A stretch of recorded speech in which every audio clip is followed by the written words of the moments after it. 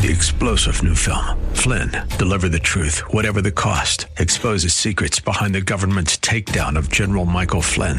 Flynn knew what the intel world had been up to. He ordered the first audit of the use of contractors. This set off alarm bells. He told the truth. He was the most dangerous person for Donald Trump to hire. They had to get rid of Flynn. Flynn, deliver the truth, whatever the cost. Available now. Watch it today. Go to salemnow.com. salemnow.com.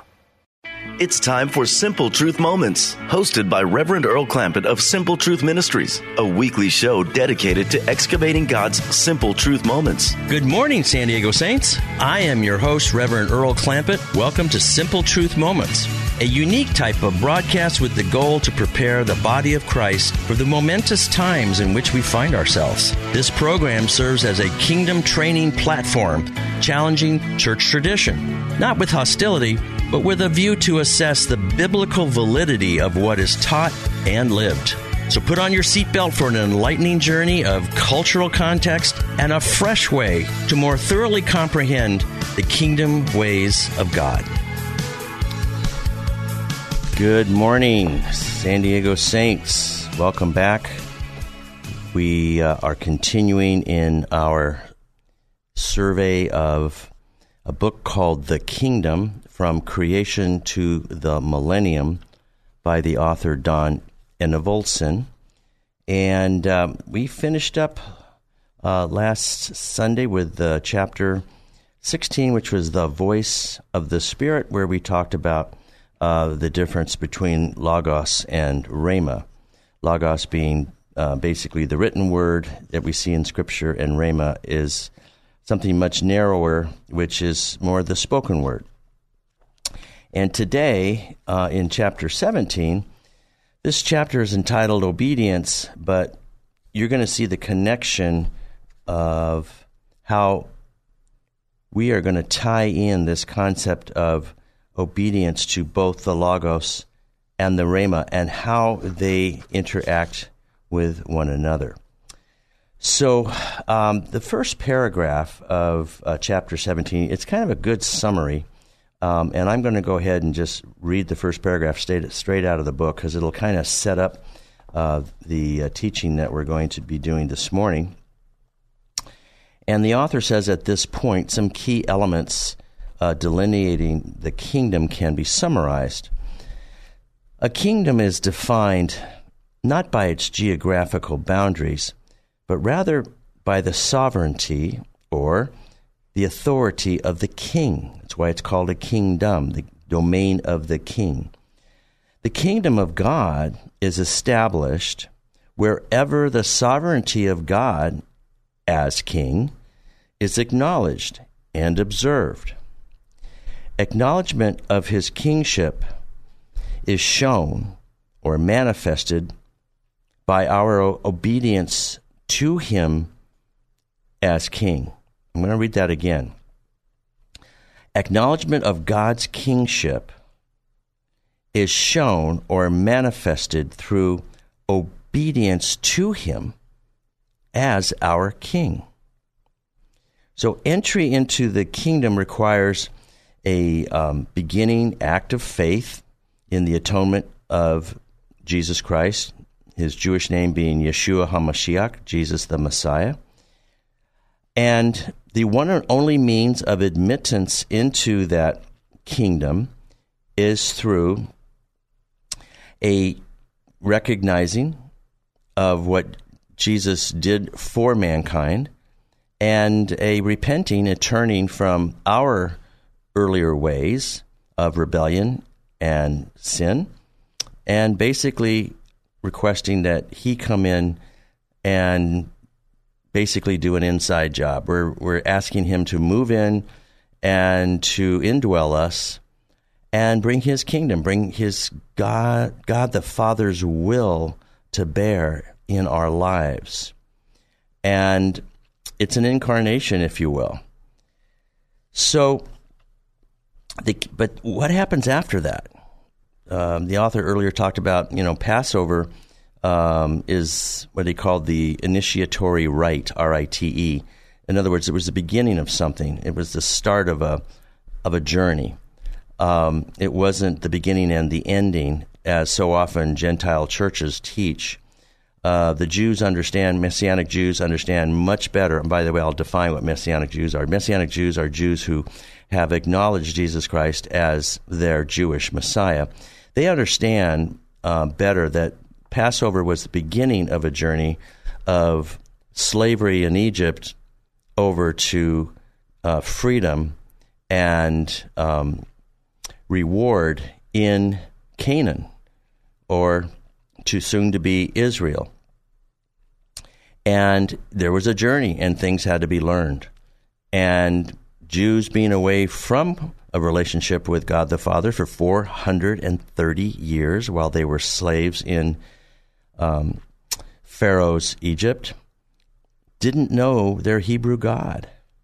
They didn't really have a relationship with him. And so the journey, the purpose of the journey was so that the Hebrew God, God the Father, Yahweh, Av is the Jewish word for father. Paul says Abba, Father, and when he writes about the Father in the book of Romans. And it's a reacquainting, if you will. It's a reunification of a ruptured relationship, if you will. But part of this journey is learning his voice, his direction, his wisdom, his countenance, and much of a relationship between God and man in order to be manifested in the kingdom. And kingdom, again, kingdom is God's government arriving to earth from heaven, just like we pray in the Lord's Prayer. Our Father who art in heaven, hallowed be your name. Your kingdom come, and your will be done where? On earth as it is in heaven. It's interesting that Jesus taught that prayer while he was on earth to his apostles who were on earth. And notice it didn't say, thy kingdom go. It didn't say, thy kingdom escape. It didn't say, thy kingdom get out of Dodge. It's saying, thy kingdom come. So we are in the process of understanding that this is a government exchange. This is a government changeover, if you will, from the rebellious fallen angel spiritual government which took over the earth in the fall of Genesis chapter 3, after, unfortunately, Adam and Eve were tricked and deceived and basically handed over their authority to rule and reign over the earth that they were given by the Father in Genesis chapter 1 and Genesis chapter 2. So Yeshua, Jesus, came to reestablish the kingdom. He came back to bring back the government of God, the order of God the Father. God's kingdom is order. And we see that in Isaiah 9, where it says the government on Messiah, or of this Prince of Peace, will be on his shoulder. He's bringing it with him. And that was the message that John the Baptist was trying to prepare the Jewish people for, saying, hey, repent, change the way you operate, change the way you think about things, because there's a new government coming. And it really wasn't new. It was the same government that was in chapters 1 and 2 of Genesis. But it was new for them in the sense that it was being restored, brought back, reestablished. And so the author says, life in the kingdom is shown by our submitting to the king of the kingdom, the king of the government. And he adds, obedience is not a matter of gaining entrance into heaven or of appeasing an angry God, but rather obedience is a matter of, listen, alignment with our original design of how we were created in order to maximize the experience of life and the effectiveness of our purposeful ministry. What's our purpose here? Why are we here? What does God want of us, from us? And we've talked about that. We're not going to go into that right now, but obviously it's, if you remember, we are to be the visible image of the likeness of God. That's exactly what Yeshua was. And he said, as you see me doing, you're going to do even greater things. We are to be also the visible image of the likeness of God as we invite him in to us to take over. And so the goal of the kingdom is not going to heaven, but rather it's seeing heaven coming to earth so it can be shown or manifested on earth. So we're going to tie this arrival of the kingdom into obedience as being so critical for kingdom life. And so the author says he wants to bring up and talk about the distinction he mentioned in the earlier chapters about what is the Logos and what is the Rhema. And in essence, when we are talking about the concept of obedience and putting the importance of obedience to God into perspective, the author said, look, it's really useful studying the biblical concept of Logos and Rhema. And so he says, in a sense, there is obedience to the Logos of God. And as you remember from last week, Logos is the written word of God as we have in the Scripture. And obedience to the Rhema as well. And the Rhema, as you remember, was the voice of God, often expressed through the Holy Spirit. Just as the Logos represents the whole of God's word, the comprehensive package, if you will, that we see in the written word, and Rhema is the part or the oral component of God's word. Obedience to the king involves adherence to his general commands, which are found in the design protocols. Well, what does that mean? That's a fancy word, or just saying how we were made, how we were put together. What was our design? Our design was to be in touch with God at all times. Our design is to be a vessel in which God actually resides. Our design is actually to be a dwelling place in which the Godhead indwells and resides. So that's our design protocol. And we have to adhere to his general commands that are located in the written word, which is the Logos. But there's a second part to this. There's a second element. We also have to have compliance or obedience with God's immediate or imminent, day by day, hour by hour, minute by minute, and I'm going to add this, second by second, directives. What to do in the here and now. What to do right here and right now. What to say right here and right now. What to think right here and right now.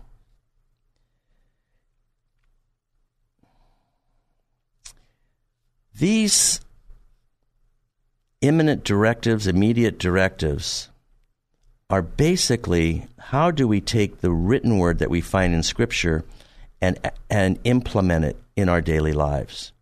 Do I talk to this person now? Timing is important. What's the content that you want me to say to this person? How do I phrase this? In other words, you defer to the kingship of God in your life, over your life.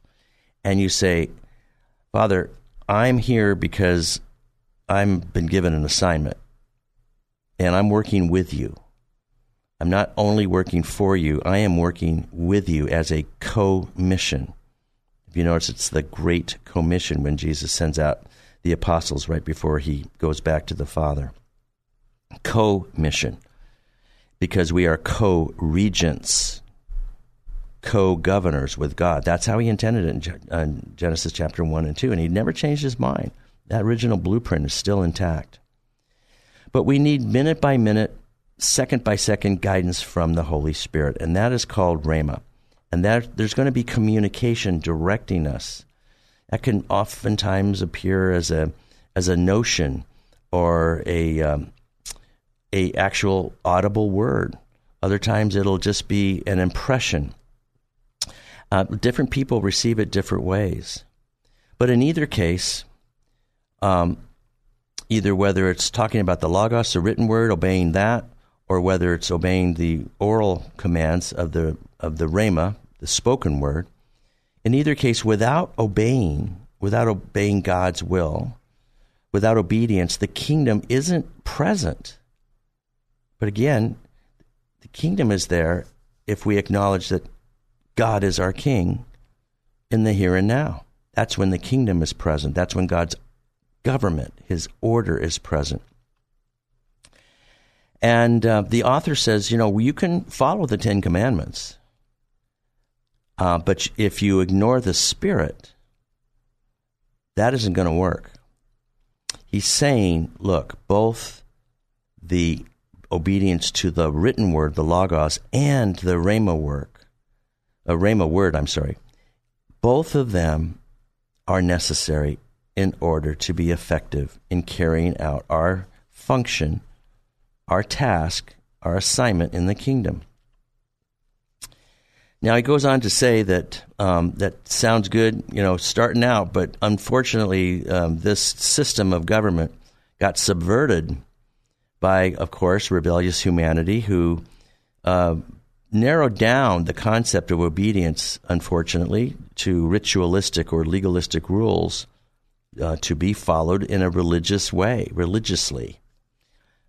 He points out the example of Jewish use of the Torah, of the law, unfortunately morphed into a restrictive set of regulations. And when it did that, it led away from God's purpose of the law, and it stifled both the freedom in which God desired his people to operate, to function, and it interfered with the impact of those same people on the world around them.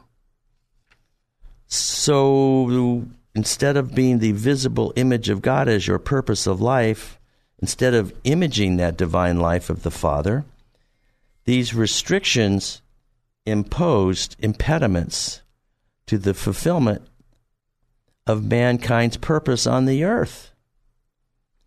What happened? Well, when you focus on the law just being a set of ritualistic laws, the focus changed. It changed from imparting and nurturing life to others to a focus on only avoiding sin. And avoiding sin is important, but it's way larger than that. And Paul said in 2 Corinthians 3:6, the law itself does not lead to life, which is something we described earlier, which is knowing relationally the one true God and Jesus Christ, whom he sent. So let's read that verse out of 2 Corinthians 3:6 out of the New King James. And it says, who also made us sufficient as ministers of the new covenant, not of the letter, but rather of the Spirit. And that's a capital S.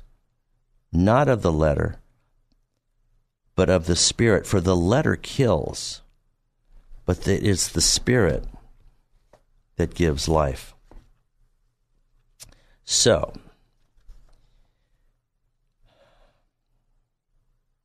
it's interesting when we talk about what is life. Of course, you've heard me say on this radio show many times, John 17:3, it's a relational expression between two individuals, Father God and ourselves, and Jesus Christ and ourselves, and the Holy Spirit and ourselves. But the verse that we talked about so much was John 17:3, where it actually starts off with the words, and this is eternal life, that they may know you. That doesn't mean know in your mind, but it means know relationally in your heart, a relationship of trust, a relationship of dependence, a relationship of interaction frequently. So, and Jesus Christ, whom you sent. So you got to know the Father, but we only get to know him through Jesus Christ, coming to the Lord, coming to a initial salvation experience. And I like that reference in Ephesians chapter 2, where it says it's by the Spirit and through the Son that we come back to the Father, come to know the Father. So there's a different element to this identification of the connection of Father and eternal life. So we must know the Father relationally through the Son. But in John 12:50, the author points out that Jesus identified what he identified as the commandment of the Father, eternal life, was always there. Let me go ahead and read that verse actually out of the scripture here, just so you can hear its context. So let's go to John 12, verse 50. Actually, let's do verse 49 for context. For I have not spoken on my own authority. This is Yeshua speaking in John chapter 12, and Jesus speaking.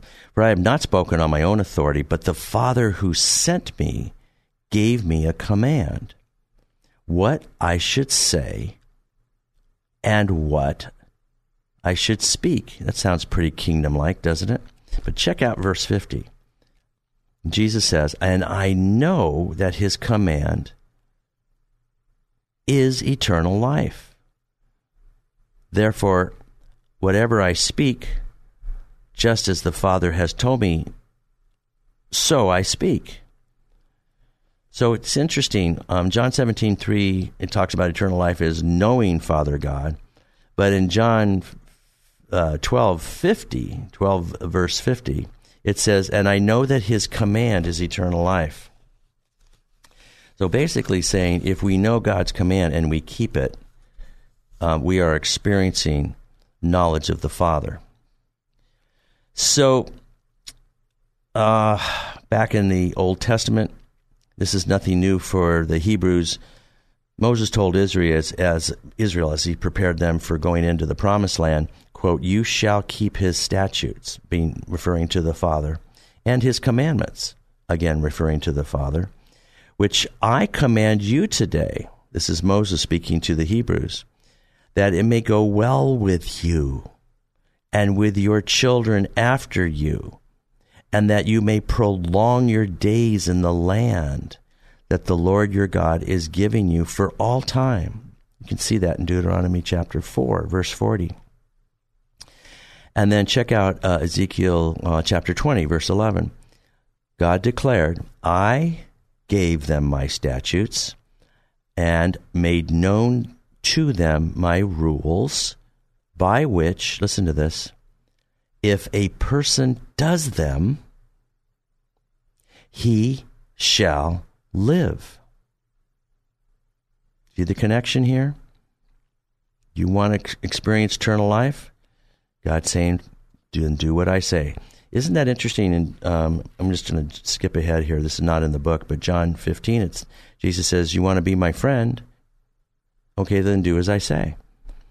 And Jesus also says in John chapter 14, he says, if you love me, I think this is 14:21, and again in 14:23, he says, if you love me, keep my commandments, keep my word.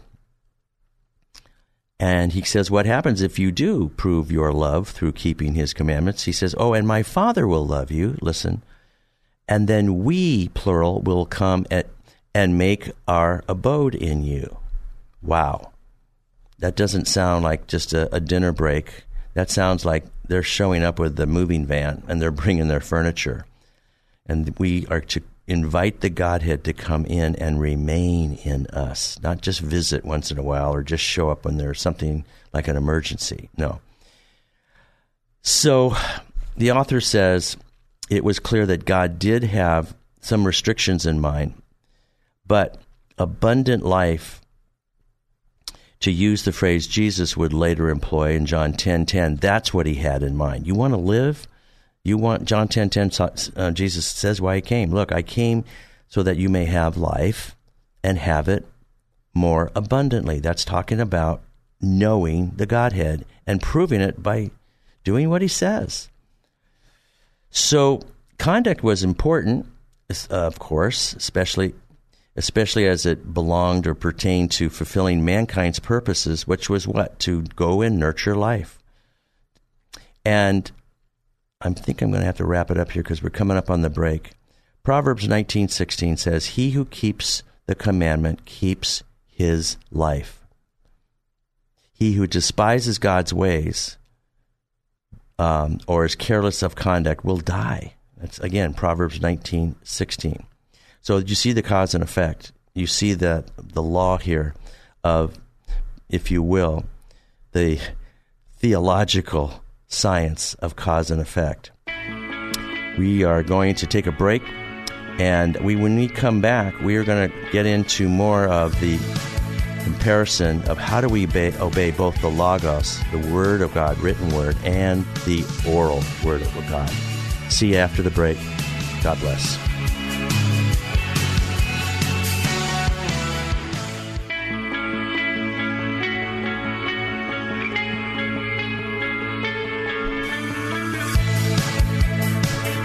Welcome back. We are doing chapter 17 entitled Obedience. Again, we're dealing with a survey of a book called The Kingdom from Creation to the Millennium by Don Enevolson.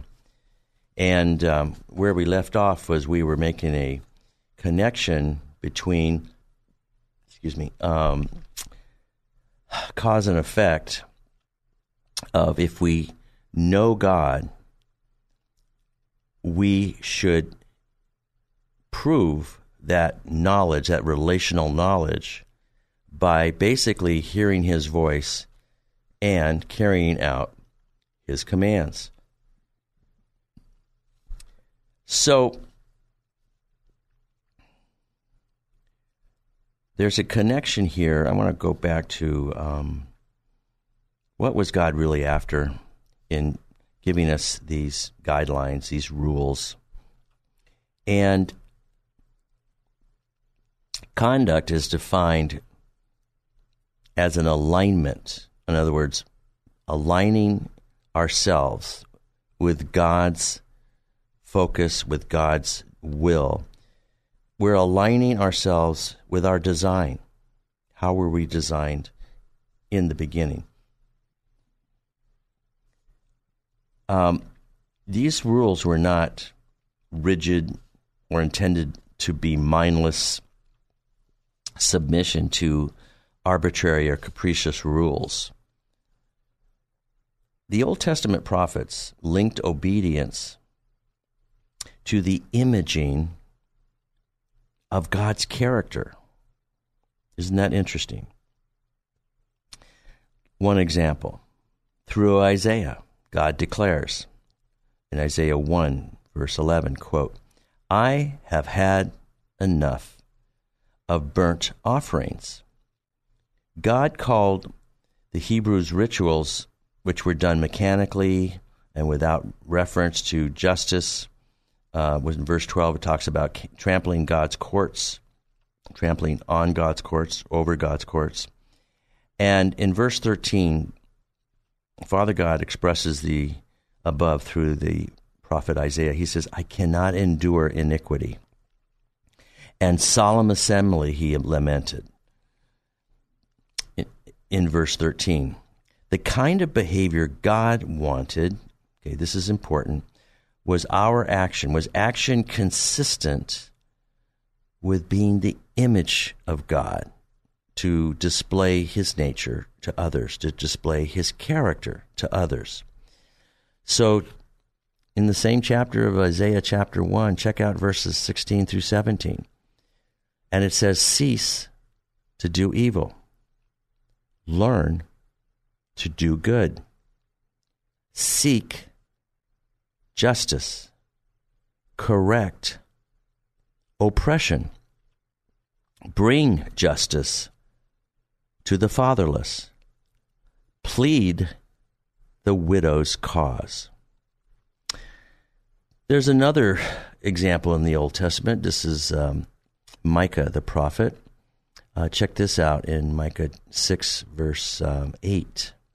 Micah summarized the point or the objective of God's law as follows. And this is pretty succinct.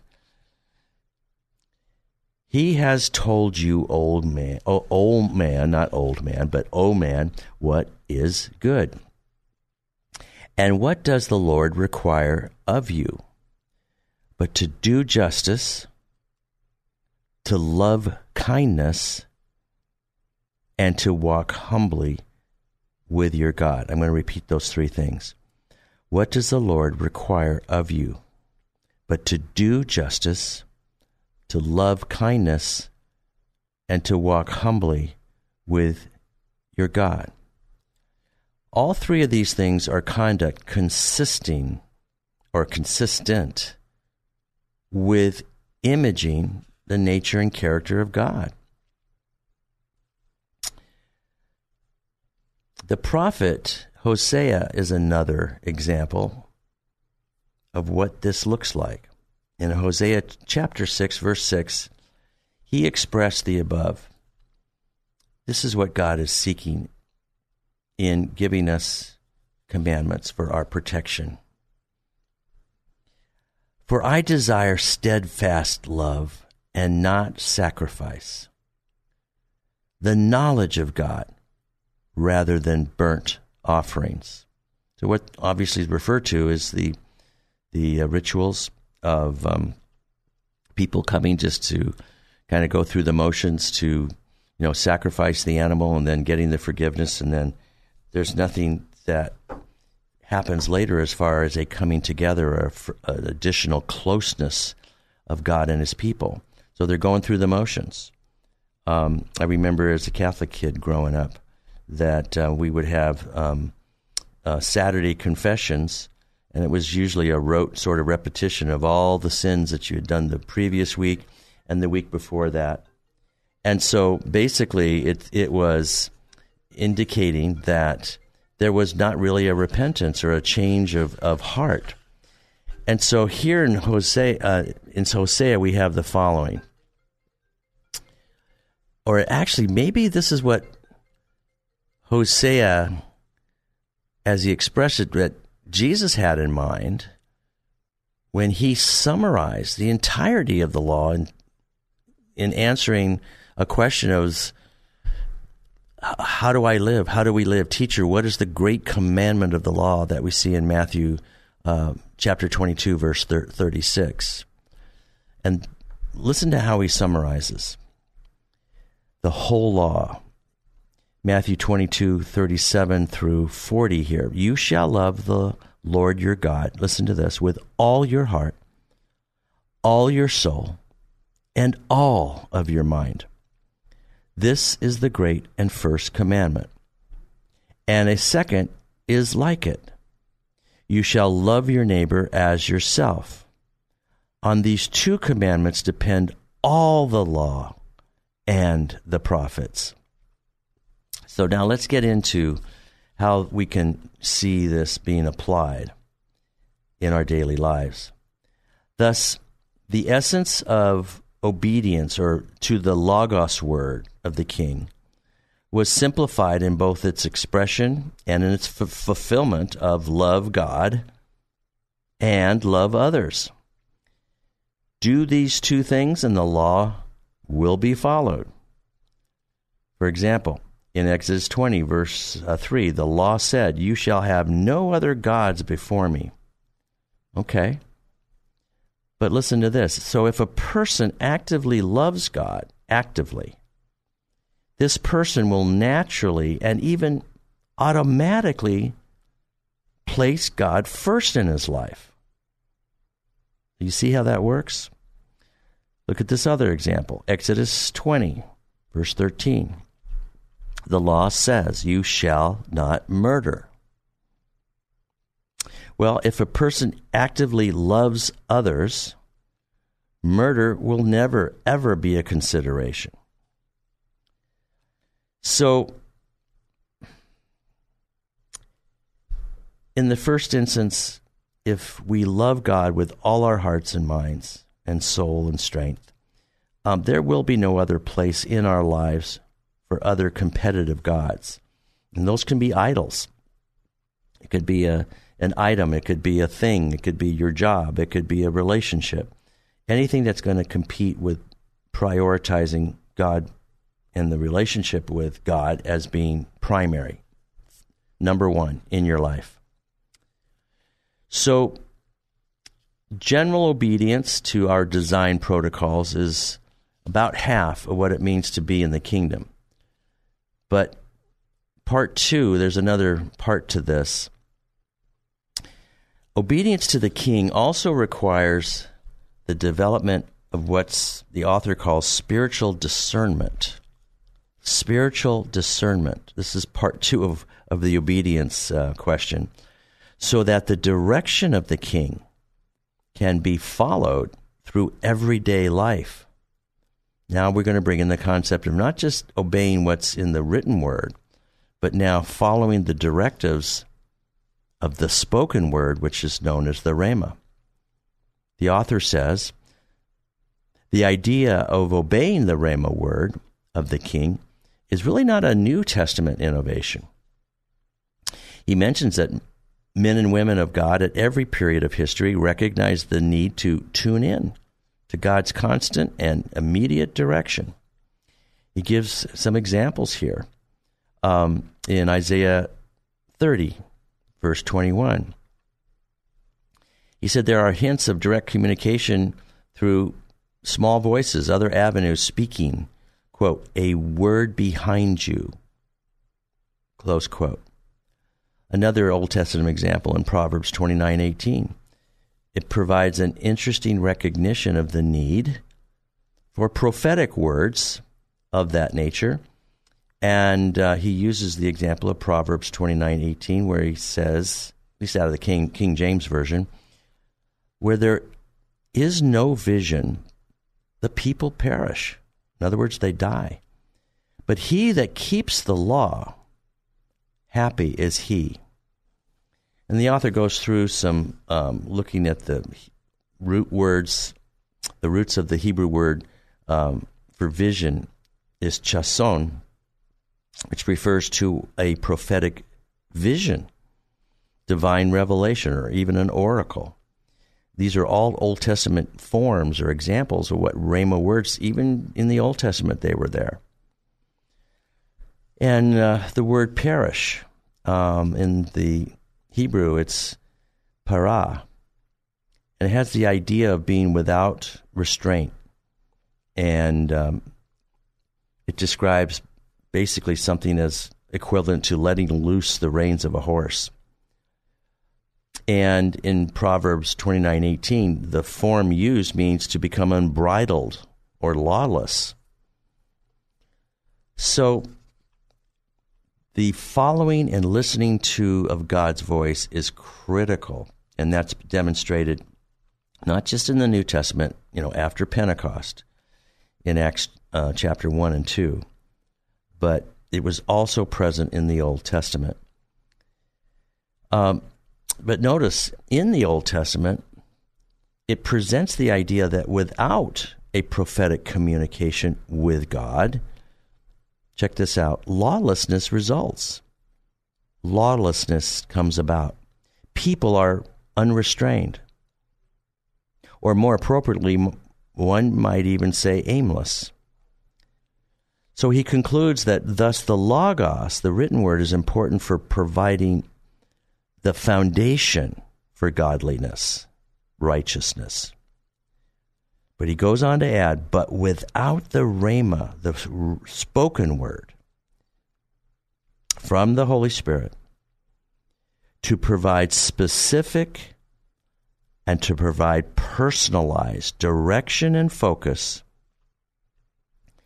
the result is a righteous life, but it's aimless. In other words, you don't know how to apply the law in the here and now in your circle of influence.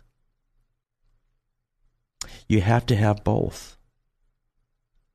You need the specific direction of what to say, where to go, and what to do next, what to think next.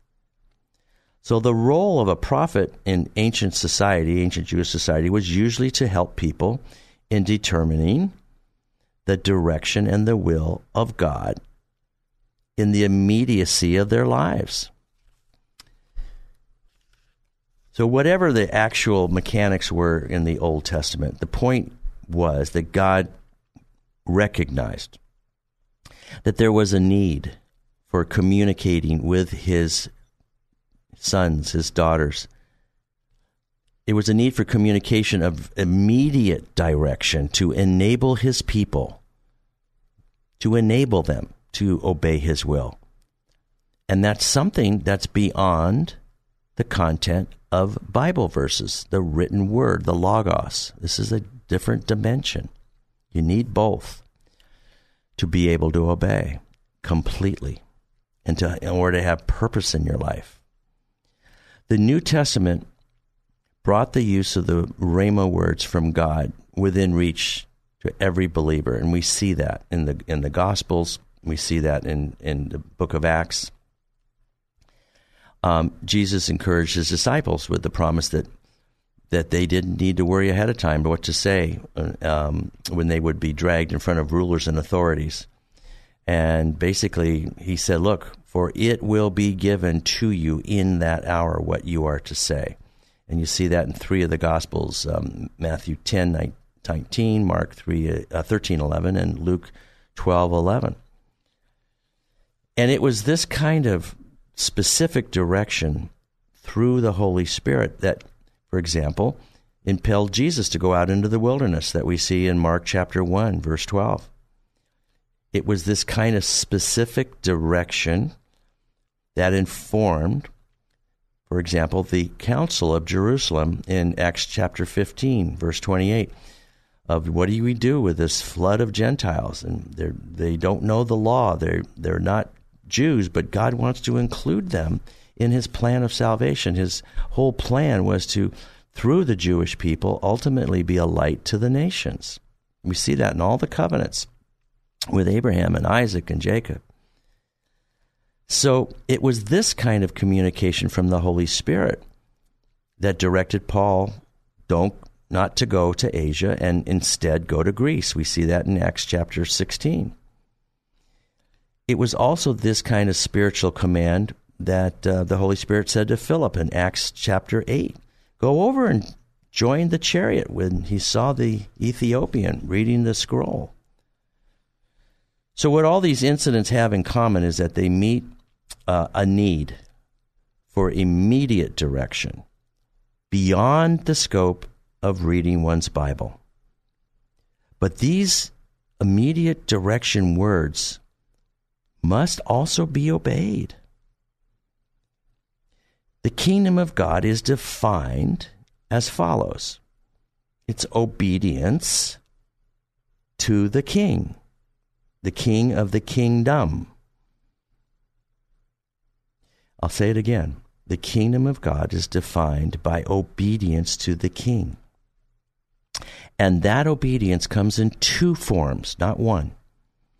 The first form is an alignment with the design protocols of how man was made, and those design protocols are in the written word.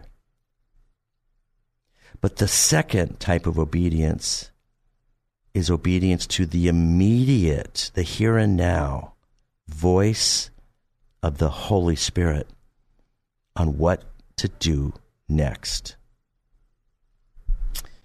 So it should be noted that this kind of obedience isn't really involved in, when you first have the born-again experience. We're talking more about after you have that initial salvation experience, after you become born again. We're talking about the importance of obedience and its function as being a natural outgrowth of that first initial experience of being born again. And it's all about entering into a relationship, developing, maturing, increasing relationship with the King. And so obedience is necessary because it tells us how we are to experience the kingdom relationship with the King. I'll read this again. Obedience is the how one experiences kingdom relationship. The author uses this example in Romans 14:17. He says that for the kingdom of God is not a matter of eating and drinking, but rather of righteousness and peace and joy in the Holy Spirit. These three characteristics, the righteousness and the peace and the joy, manifest kingdom life, and they're experienced through your or our aligning ourselves with the King, which is another way of just simply saying obeying God's directions and commands. But what happens when we are not in obedience? When a person is not in obedience, the joy associated with knowing God, it doesn't stick around. It disappears. The peace that passes all understanding, it begins to slip away.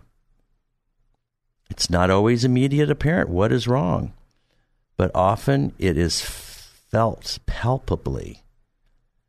For example, when the Holy Spirit left Samson in Judges 16:20, it says he did not know it right away.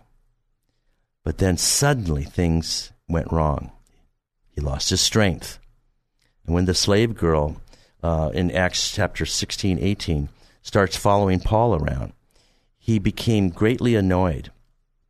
And it was this disquiet that prompted him to look for whatever was out of alignment with God's will. But there's another context in which obedience is critical. And that second, hearing the Rhema voice is so important. And that second context is how we engage in spiritual warfare. Satan is the accuser of the brethren that we see in Revelation 12, verse 10. And Satan is always seeking legal permission or authority for his interference in the lives of human beings. And by extension, the works of God. So if it interferes in our lives, the works of God are being interfered with as well. So if one can stand before the throne, as Satan does, as we see in Revelation 12:10, and point to the disobedience and rebellion of human beings, what happens in the kingdom structure of things? The door legally opens for him. He can come in and basically legally accuse us before the throne of God. But what happens when we do listen to the Rhema directions and guidance and obey them? What happens in that situation? Obedience shuts the door to the most of the direct attacks of the demonic world, and it aligns the citizen of the kingdom with some amazing things, with the power and the protection of Father God. The Father becomes the Passover defender of those who live under the sign of the Lamb's blood. So the author is ready to wrap things up here. And just to summarize, he says it might be tempting to see Rhema words from God as nothing more than assurance of promises, or perhaps anchors to which faith might be attached, especially by those who are not comfortable with anything which resembles the miraculous. But the author says what's of greater importance is the overall establishment of the kingdom of God. And that's why obedience is so critical to hearing the voice of God and then acting on it. And that voice of God can come to us in the form of commands. And those form of commands, just because they're in oral form outside of the written context of the word, they have to be heard first, and that takes some practice. This is somewhat tricky business. I mean, Jesus spoke with the Father all of the time, but he was sinless. And we, as Paul described, we look through a glass darkly. But I am convinced, I'm just saying this outside of the book, that we get better at this because this becomes a skill set where we begin to recognize his voice. And don't forget what Jesus said in John chapter 10. He says, as shepherd, my sheep know my voice. Well, we have to get better at how we spend our time to listen and recognize his voice. But his voice must be heard and obeyed. So that principle underlies the propagation of the gospel message throughout the earth. And the author wraps it up with this. He says, look, the Great Commission presupposes a people of God who align themselves with God's design protocols. So that's basically obeying the written word of God. But they also listen for the voice of the Spirit of God. And then they readily obey it as well. That's the Great Commission. That is what describes a people who operate listening both to the written word of God and carrying that part out and obeying it, as well as the spoken word of God in the here and now. That's kingdom life. That's how we gain eternal life. God bless you. We will see you next week as we go to the next chapter in this continuing book. And may, in the meantime, God give you many simple truth moments. See you next time. Thank you for spending your time with us excavating God's simple truth moments. For more information and resources, visit simpletruthministries.net. That's simpletruthministries.net. To contact Simple Truth Moments, email me at earlsimpletruth@gmail.com. That's earlsimpletruth@gmail.com. So until next time, may God richly reveal His simple truth moments to you. You've been listening to Simple Truth Moments. Join Reverend Earl Clampett for another episode next Sunday at 11 a.m. right here on K-Praise. 3-star General Michael J. Flynn, head of the Pentagon Intelligence Agency, knew all the government's dirty secrets. He was one of the most respected generals in the military. Flynn knew what the intel world had been up to. He understood its funding. He ordered the first audit of the use of contractors. This set off alarm bells. The explosive new documentary, Flynn, Deliver the Truth, Whatever the Cost, uncovers the facts behind this scandal. Flynn told the truth. He was the most dangerous person for Donald Trump to hire. I find out the worst enemy that I'm going to face in my life is right here in America. They took my assessment and they wanted me to change it. And I was like, I'm not changing it. They had to get rid of Flynn.